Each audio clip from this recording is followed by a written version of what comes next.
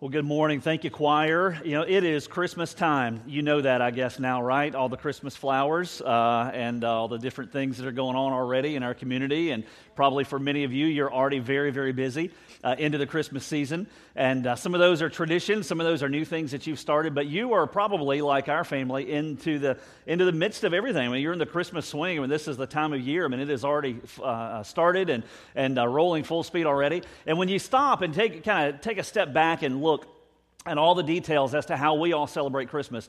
Yeah, there are some things that are just they're just sort of absurdities, aren't they? You know, it's somewhat absurd when you think about how we celebrate Christmas at times. For example, camping out in front of a store to get a gift for someone, that's just a little bit absurd, right? How many of you have ever done that? All right, let me just see. I'm talking full-fledged tent here. I mean, you take like food, any of you? Okay, hands went down. How many of you have ever gone before dawn and stood in a line with other people just to get a specific gift? Let me see your hands, all right? There are a lot of absurd people in this place. I have to raise my hand as well because I've done that, looking for a specific gift for someone special, and sat out there, I think at like 4:30 in the morning a few years ago, and I was in my heavy jacket because it was freezing cold, had my little camping chair out there, and I was sitting there all huddled up, had a mask on, because it was just freezing cold, and out in front of the store, and I was there before the workers even showed up because I needed to get this gift for this person, and workers started showing up,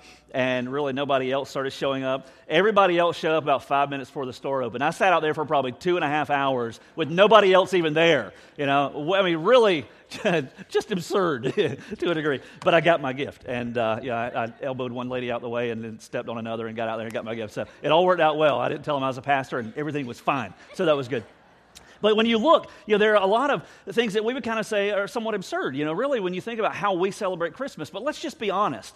There also are certain elements of the Christmas story. When you open the Bible and you read, whether it's in Matthew 1 and 2 or Luke 1 and 2, that there's a part of you, perhaps, that you look at the details of the Christmas story, and there's a part of you that says, that this just seems somewhat absurd.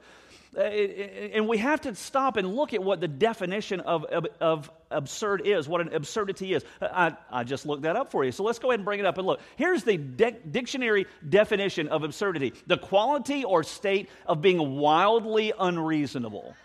All right? That is the definition of an absurdity. The quality or state of being wildly unreasonable. We can take that down. When you stop and read the passages of Scripture that deal with Christmas, there are some elements there, really, that are just seemingly wildly unreasonable.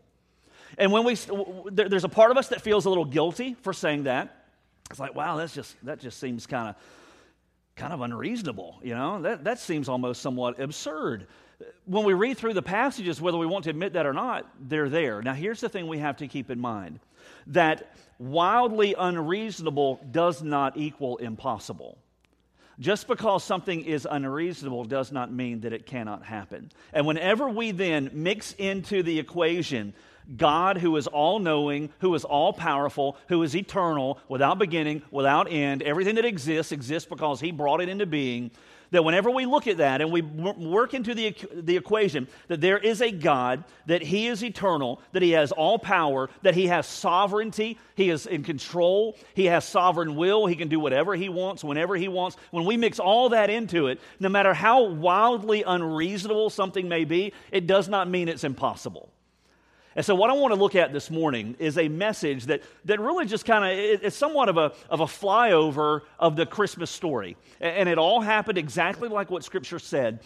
I just want to kind of fly over and get a 30,000-foot view, kind of looking down into the details of Christmas in the New Testament, and look at those things that may seemingly be absurd, but understand how God calls them to be and what the implications are for our lives. So let's just kind of pull some of those out. We're going to kind of move through, breeze through, and at the very end, we're going to get to a certain passage of Scripture that's going to tie it all together for us. And so let's go ahead and look at some of the things that seemingly are somewhat absurd, highly unreasonable when we look at the passages of Scripture that lay out the details of that first Christmas. The first would be the virgin birth. The virgin birth. You can go into certain churches, I would be willing to say right here on this island, and in those churches, they will not preach about the virgin birth because they do not believe in the virgin birth. There are certain seminaries that are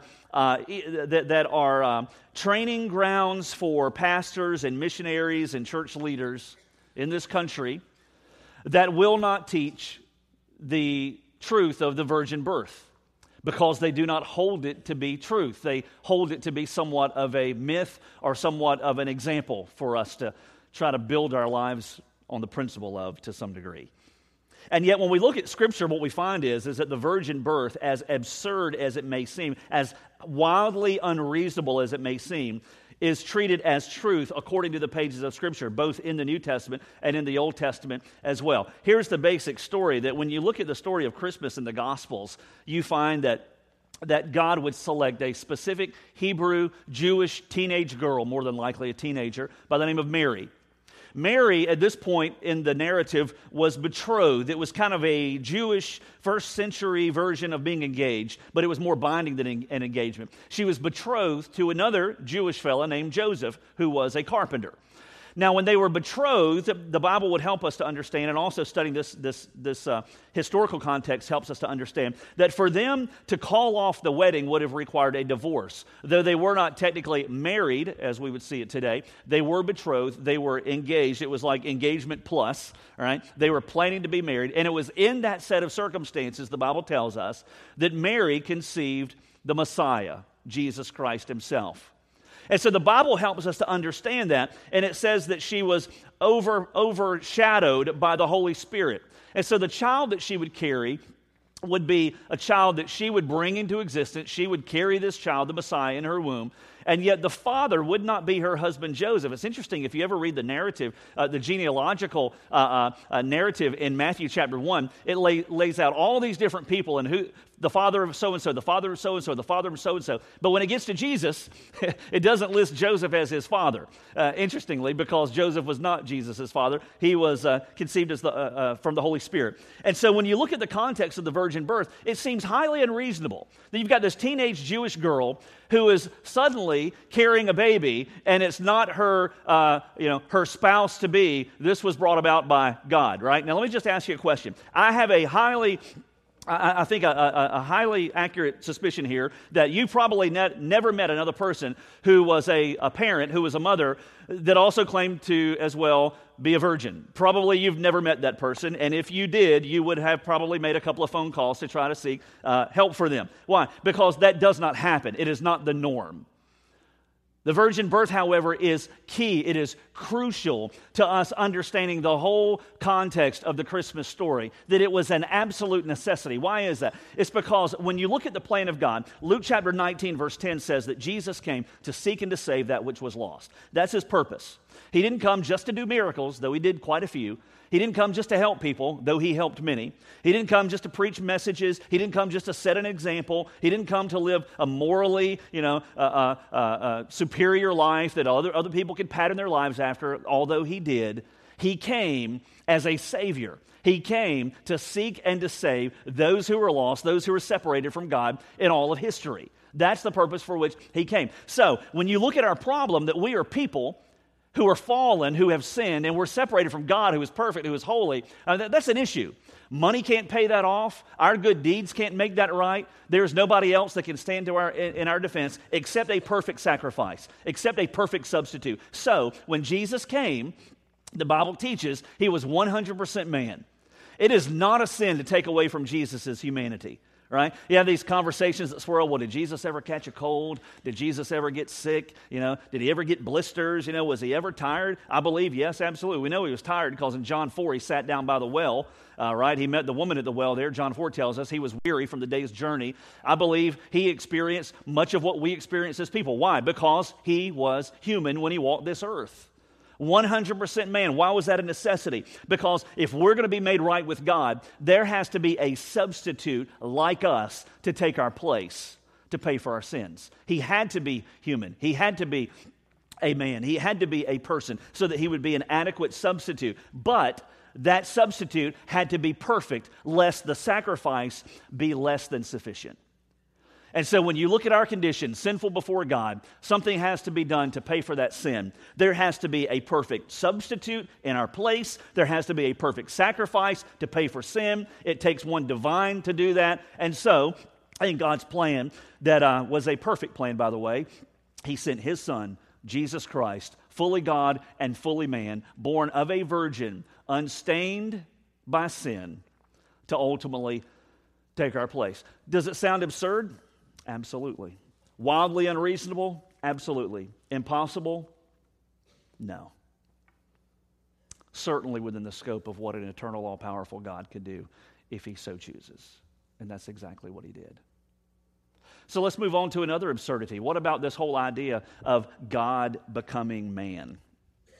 God becoming man. You would think that there would have to be one or the other, right? You either have God or you have man, not both. It would seem somewhat absurd to think about both being captured in one individual, both God and man. And yet the Scripture makes it very, very clear for us that's exactly who Jesus was when he walked this earth. He was fully God, fully man. Logic says no.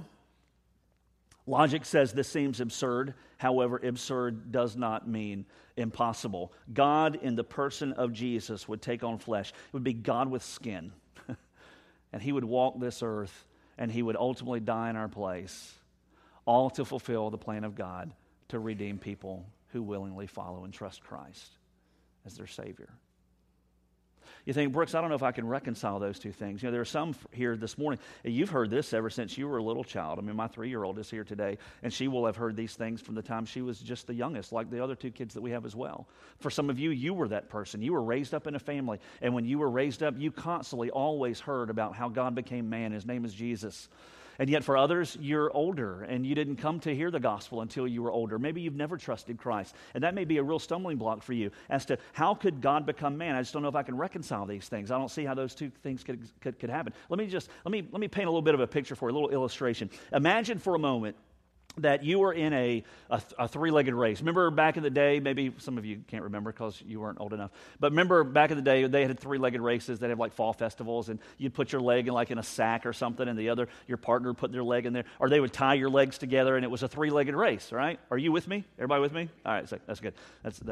This would all fall apart if you weren't. All right, so you got this race. Now, just imagine for a moment that I am in this 3-legged race, and I've got a partner. However, my partner is Usain Bolt, gold medalist, 100-meter gold medalist, 200-meter gold medalist. I mean, I'm really coming out pretty well into this bargain, right? Fastest human on earth. Just blazingly fast, Usain Bolt. And so imagine that he and I are partners, right? So he and I, he straps his world-class sprinter speed gold medal leg to my, little scrawny 49-year-old slow leg. And so we're all, we're tied together now. And so we're in a race. Let me ask you this question. Whenever our legs are joined together in this 3-legged race, does Usain Bolt cease to be the fastest man on the face of the earth? Does he lose that quality? Does he no longer exist as the fastest person on earth? No, none of that changes. He is still as fast as he always was. He did not lay down his fastness. He didn't lay down his speed. He didn't lay down who he was. The core of who he is, nothing has changed. He is still the fastest man on the face of the earth. However, he has taken on severe limitations in this race, right? Because he has elected, he's chosen, he has willingly been joined to me. Still the fastest man in history, yet taking on significant limitations in doing so. When Jesus came to this earth, listen, it was God becoming man. It was God in flesh. That's why his name in the New Testament, in the gospel accounts, is Emmanuel, God with us. The early church fathers understood. The early church knew this is deity. This is God with us. And when Jesus came, listen, he did not lay aside his deity. He did not become less than God when he walked this earth. He was fully God the whole time here. Always has been, always will be. What he did was, however, he took on the limitations of humanity. Still fully God, but he took on the limitations of humanity. So that God, who is all-powerful, God who is omnipresent, who is everywhere at all times, God who is omniscient, knows all things at all times, when he came in the person of Jesus, he didn't lay aside his deity. He did not become less than God. He took on the limitations of humanity so that he could not be in 2 places at one time. Jesus would not be in Bethlehem and in Capernaum at the same exact time. He was one person with one body. That was the limitation that he took upon himself. And yet at the core of who he is, From beginning through history, including his time on this earth, he has never ceased to be God. Sounds a little absurd, doesn't it? Sounds wildly unreasonable. And yet, with God in the equation, that is exactly what he did. That on that first Christmas, history changed, and history changed in the most significant way, because it was the time that everyone had looked to when God would come down, God would become as us. God would ultimately pave the way to take our place, where he would seek and save that which was lost, so that fallen mankind, that's you and me, could ultimately know him. Not less than God. He didn't become less than God, but he took on the limitations of humanity just so that he could get glory through the salvation of people like us. Absurd does not mean impossible. What about the star in the east, right? You've read the gospel accounts. You've decorated your Christmas tree maybe by now, maybe not. But if you have, you put something on the top, maybe an angel, maybe something that one of your kids made, maybe a bow, maybe it's a star. That's kind of the traditional topping. And what does it do? It points us back to the star that God placed in the heavens to guide the wise men from the east. Scripture tells us that there were the Magi. They were well-educated. They were astronomers. They studied the stars. They were extremely intelligent. And the Bible tells us that these men in the Orient, these men in the East, saw the star in the sky. And in looking for the Messiah, God used that star, Scripture tells us, to guide them exactly to where Jesus was. Now, at this point in the narrative, this would have been about 2 years or so, more than likely, after Jesus was born.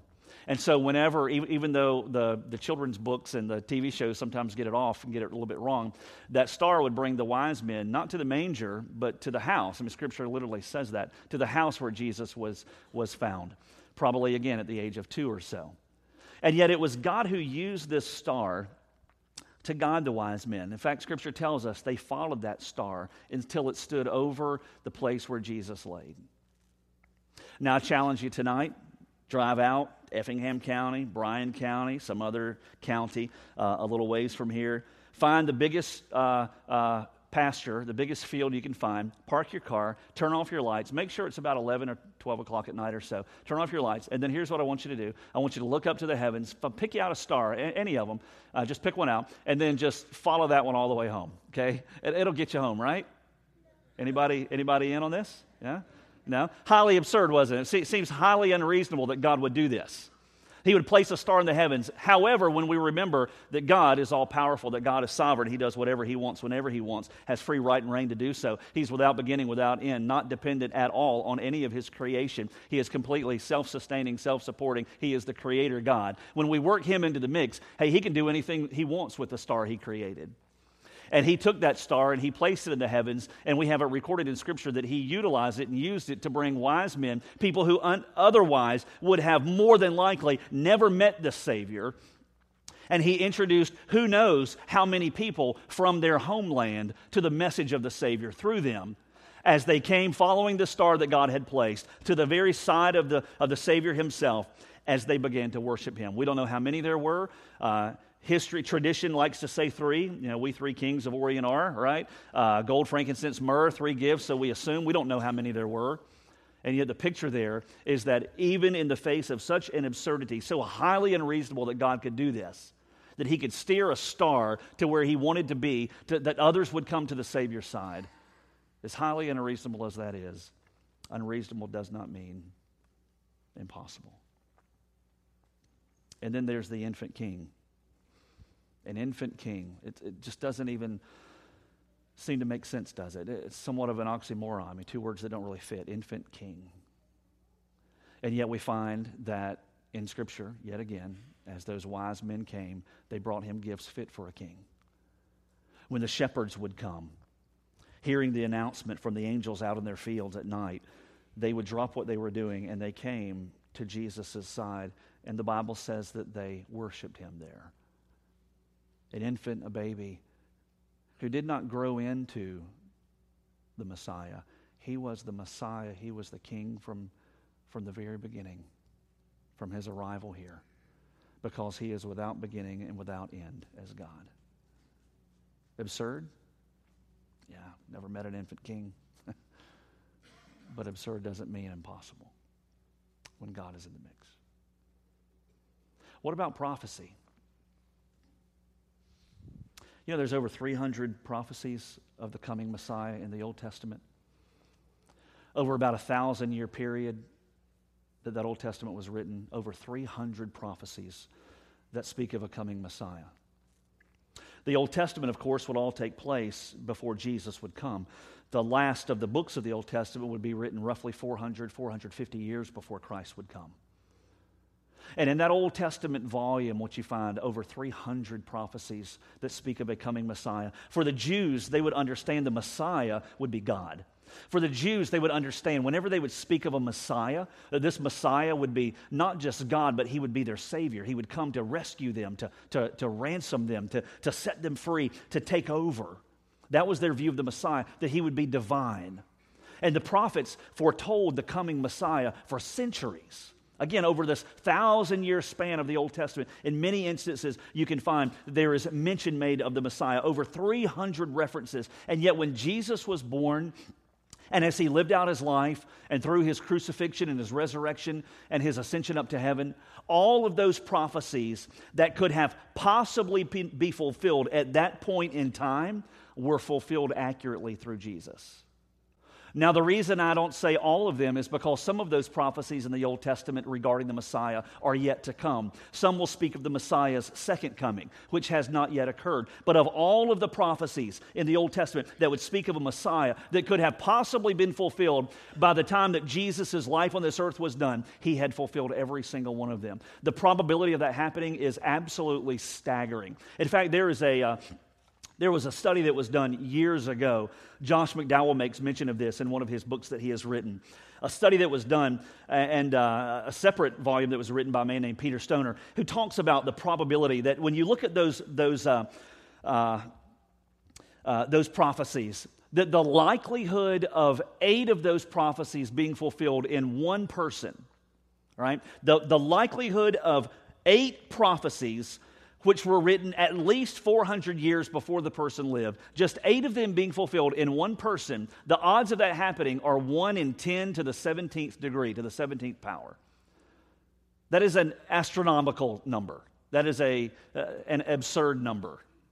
In fact, it's interesting because in his book, Josh McDowell goes into to explain this in a little more concrete terms. Listen to what he says. He says that number, 1 in 10 to the 17th degree. He says, if we could take that many silver dollars, we could lay them out on the face of the whole entire state of Texas. All right?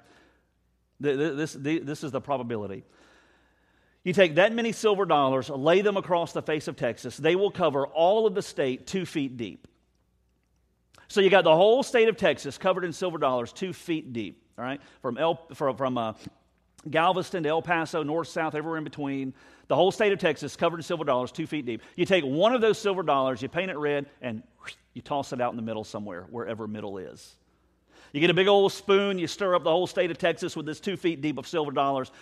Somewhere in there, of which there is one particular silver dollar that is painted red. I was talking to a friend of mine a couple weeks ago who was born and raised in Texas. He was telling me about a time when he had to drive across the state, drove 14 hours, never left the state. And this is an enormous state. 2 feet deep, silver dollars, one painted red. You send one person out there to scour the whole entire state, and he gets one shot. He can pick one of those silver dollars out of that stack. And the likelihood of him picking the silver dollar that is red out of the whole entire state, 2 feet deep, the likelihood of him picking the right one in one shot is 1 in 10 to the 17th degree.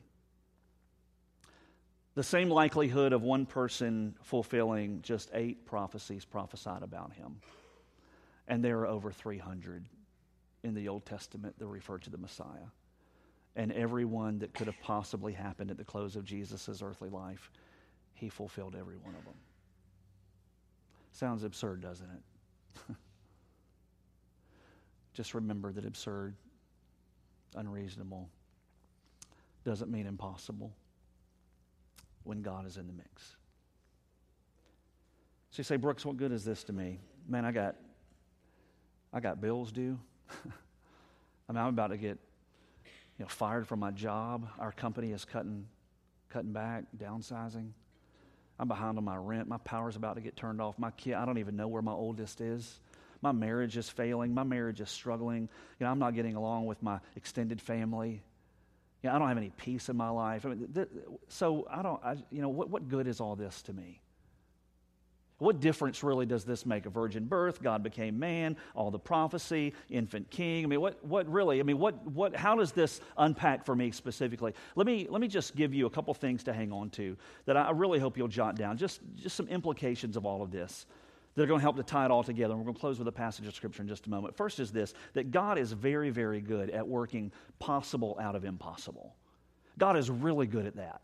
And wherever you may sit this morning, I don't know your circumstances, and I don't know what you may face. I don't know what kind of a health report you got last week. I don't know what kind of physical challenges you may face. I don't have any idea what kind of financial hardships you may be under. I don't know your family circumstances. There is no way for me to know the details of every person's life in this church, just as you can't possibly know all the details of my life. I have no idea what you face. But the one thing I do know, the one thing I'm absolutely certain of, is that God is very, very good at working possible out of impossible. And one thing we see at Christmas time is that all the details of this particular story, every single one of them true, is that God is able to take circumstances that are seemingly without hope, and He is able to take those circumstances, and He's able to do something that only an eternal God can do, and He's able to work out of hopeless. He's able to work out victory out of defeat. He's able to work life out of death. He's able to do amazing things that only God can do whenever those things are surrendered to Him. Why? Because He's very good. He is very good at working possible out of impossible. That's one thing that I learned out of this particular passage of Scripture, or this particular time of season, that Christmas teaches me that God is very good at working the possible out of the impossible. But then secondly, the thing we have to keep in mind as well is that just as God controls the details of history, and we've seen this just in the little details I've shared this morning, just as He controls the details of history, He also as well controls the lives and the details of the lives of those who know Him. That if you know God, that if you have a relationship with Christ, that just as He orchestrated all of the circumstances surrounding the Christmas story, that it was at the exact moment in time. Galatians says that it was at the appropriate time that the Messiah, that Jesus was born. That as He orchestrated the census and getting Joseph to his hometown and fulfilling the prophecy that the Messiah would be born in little old tiny Bethlehem, that just as He pulled the strings and as God moved things from point A to point B, as He accomplished everything in perfect timing, just as He unfolded everything, and as He ultimately would save the life of Jesus, moving Him from those that would try to harm Him. In all those details God controlled, He also can control the details of your life if you know Him. So what's the result? So trust Him. Just trust Him. Now let me just say this as well, that God is not a golden ticket, right? He is not the magic lamp. We don't rub Him 3 times, say a little prayer, and get everything we want. It's not a health and wealth message. You don't see that anywhere in Scripture. And so what I'm not saying is that if you trust Him, yes, He works possible out of impossible, and so pray this little prayer, go out of here, and tomorrow all of your bills will be paid. Tomorrow your marriage will be fixed. Tomorrow your wayward child will come home. Tomorrow everything will be nice and sunny and bright and cheery. I didn't say that. Scripture never promises that. What it promises us, however, is that when we trust God in the midst of the details of our lives, and when we have faith that He can work something beautiful and something according to His plan, even out of the ugliest points of our lives, that He at times will bring the unthinkable, and He will bless us beyond what we could have ever imagined. And at other times, rather than delivering us out of the storm, He will walk with us through it. And He will change us on the inside. Remember that even though He was an infant king, and even though He was prophesied for centuries, and even though He was born in dramatic circumstances to a virgin Hebrew girl, and even though He was God become man, at the end of the Gospels, Jesus was still crucified. And it was to fulfill the perfect plan of God. And without that, man, I'm telling you, we have no hope in this world. God is very good at working possible out of impossible. Even in your circumstances this morning, He's really good at it. And just as He controlled the details of history, man, I'm telling you, He wants to control the details of your life. And what you need to do and what I need to do is constantly surrender those to Him. First, in relationship through Christ. Lord Jesus, I need you. I'm a sinner in need of forgiveness. I need a Messiah. I need a Savior. I need a Lord. Would you forgive and take over? And if you've done that, and if you've given your life to Christ, let God control the details. Trust Him and walk in victory and joy as you follow one who has done so much for you already. And if you've never met Him, boy, you can meet Him today. That He came just for you to seek and to save. And perhaps the reason you're here this morning is not just to hear great music and be a part of vibrant worship and to hear a message, to meet new people. Maybe the reason God has you here today is to meet Him, to experience the joy that this season should celebrate, that our sins can be forgiven, that we can be made new, because a Savior, God, became man to take our place, to pay our sacrifice so that we could be saved and know God forever. We close with a passage of Scripture in Luke chapter 1. You don't have to turn there. You can just read it on the overhead, which I believe pulls together so many of these details we've looked at. The deity of Christ, the virgin birth, the purpose for which He came. Look at what it says here, Luke 1, verses 31 through 37. The angel is speaking to Mary, and he says, "Behold, you will conceive in your womb and bear a son, and you shall name him Jesus. He will be great, will be called the Son of the Most High. And the Lord God will give him the throne of his father David, and he will reign over the house of Jacob forever, and his kingdom will have no end." Mary said to the angel, "How can this be, since I'm a virgin?" And the angel answered and said to her, "The Holy Spirit will come upon you, the power of the Most High will overshadow you, and for that reason the Holy Child shall be called the Son of God. And behold, even your relative Elizabeth has also conceived a son in her old age, and she who was called barren is now in her 6th month. For nothing will be impossible with God." Absurdity does not mean impossible. Let's pray. Lord, in 2 services today, I think it'd be fair to say that there are probably a significant number of seats filled by people who face wildly unreasonable circumstances. Lord, those circumstances may surround family, may surround finances, may surround career, some type of failure or wrong choice with consequences that have come. It may be some unreasonable circumstances that are issues of the heart, intense loneliness or discouragement or depression. And Lord, the circumstances may have resulted in some feeling as though they'll never be any different. Life will never be any better. There will never be any good that comes out of their circumstances. But yet, God, it's the story of Christmas, every part of it true according to your word, that reminds us that you are very good at working possible out of impossible. And Lord, you came for the purpose of saving those who are lost, of forgiving us of our sin, of redeeming us. You bought us back as though we were in the clutches of the enemy himself. And you paid the price that was required through your perfect life and your perfect sacrifice. You, Lord Jesus, paid what was needed that our sins might be forgiven. And so, God, we understand from Scripture that our lives are highly valuable. Lord, that if you needed to, you'd do it all over again. And Lord, our lives have been crafted and created by you, our Creator. Not a one of us are the same, Lord. We are all completely unique individuals. And yet the one common factor is that we need you. We need a Savior. And God, I pray today, first and foremost, that for any here that don't know you, that have never given their lives to Christ, I'm sure they're very good people, and I'm sure that they seek to make an impact and to do things the right way. But Lord, their sin has separated them from you. And I pray today that they would see and understand the gospel like never before, that they need a Messiah, they need a Savior, they need a new Lord. Not themselves as Lord over their lives, not chasing something else to be first, but Lord, that they would surrender their lives to Jesus. Inviting him in even to come in and to forgive and to take over. God, for those of us who've done that, I pray that we would trust you in the details of our lives.